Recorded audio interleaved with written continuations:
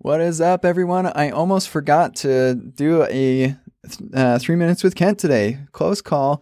It is Iowa Caucus Day, by the way. Looking forward to a great turnout for Andrew Yang. But my AMA today is number 782 from Stephen Kilborn. And the question is, how do you know tests are good quality? I've been following your testing JavaScript course. That's awesome. Wonder how do you know, how you know that tests are really good and not missing areas, especially in a larger collaborative project. I know just looking at code coverage helps, but it can have issues if people are chasing a high coverage number. Do you use any tools like Mutation Tester, like Striker, or do you rely on good code reviews, or maybe there's something else? So I haven't ever used Striker before, but I've heard really good things about it, and I would suggest that you could definitely take a look at that.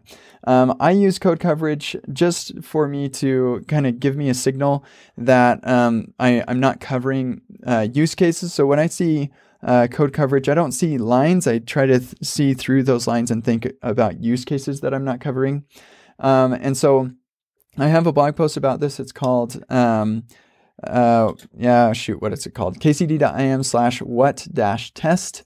And this will take you to my blog post called How to Know What to Test. And in here, I talk about use case coverage and how that's more important than code coverage. So maybe this will be helpful to you, but there's no tool specifically that I can show you. There's no tool for use case coverage, unfortunately. So typically in the past, what I've done is rely mostly on the code coverage reporting tool that just generates, and look around the code that I'm responsible for and identify the gaps there. And I look, as the code maintainer and owner, I have a good idea of what areas of the code are more important that they don't break. And that's where you focus your time and attention.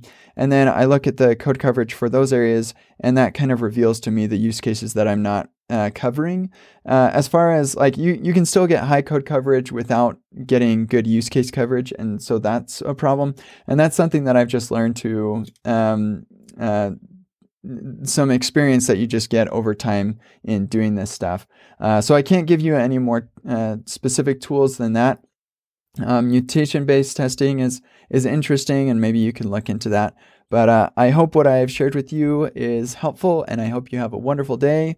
And go Yang Gang. Bye.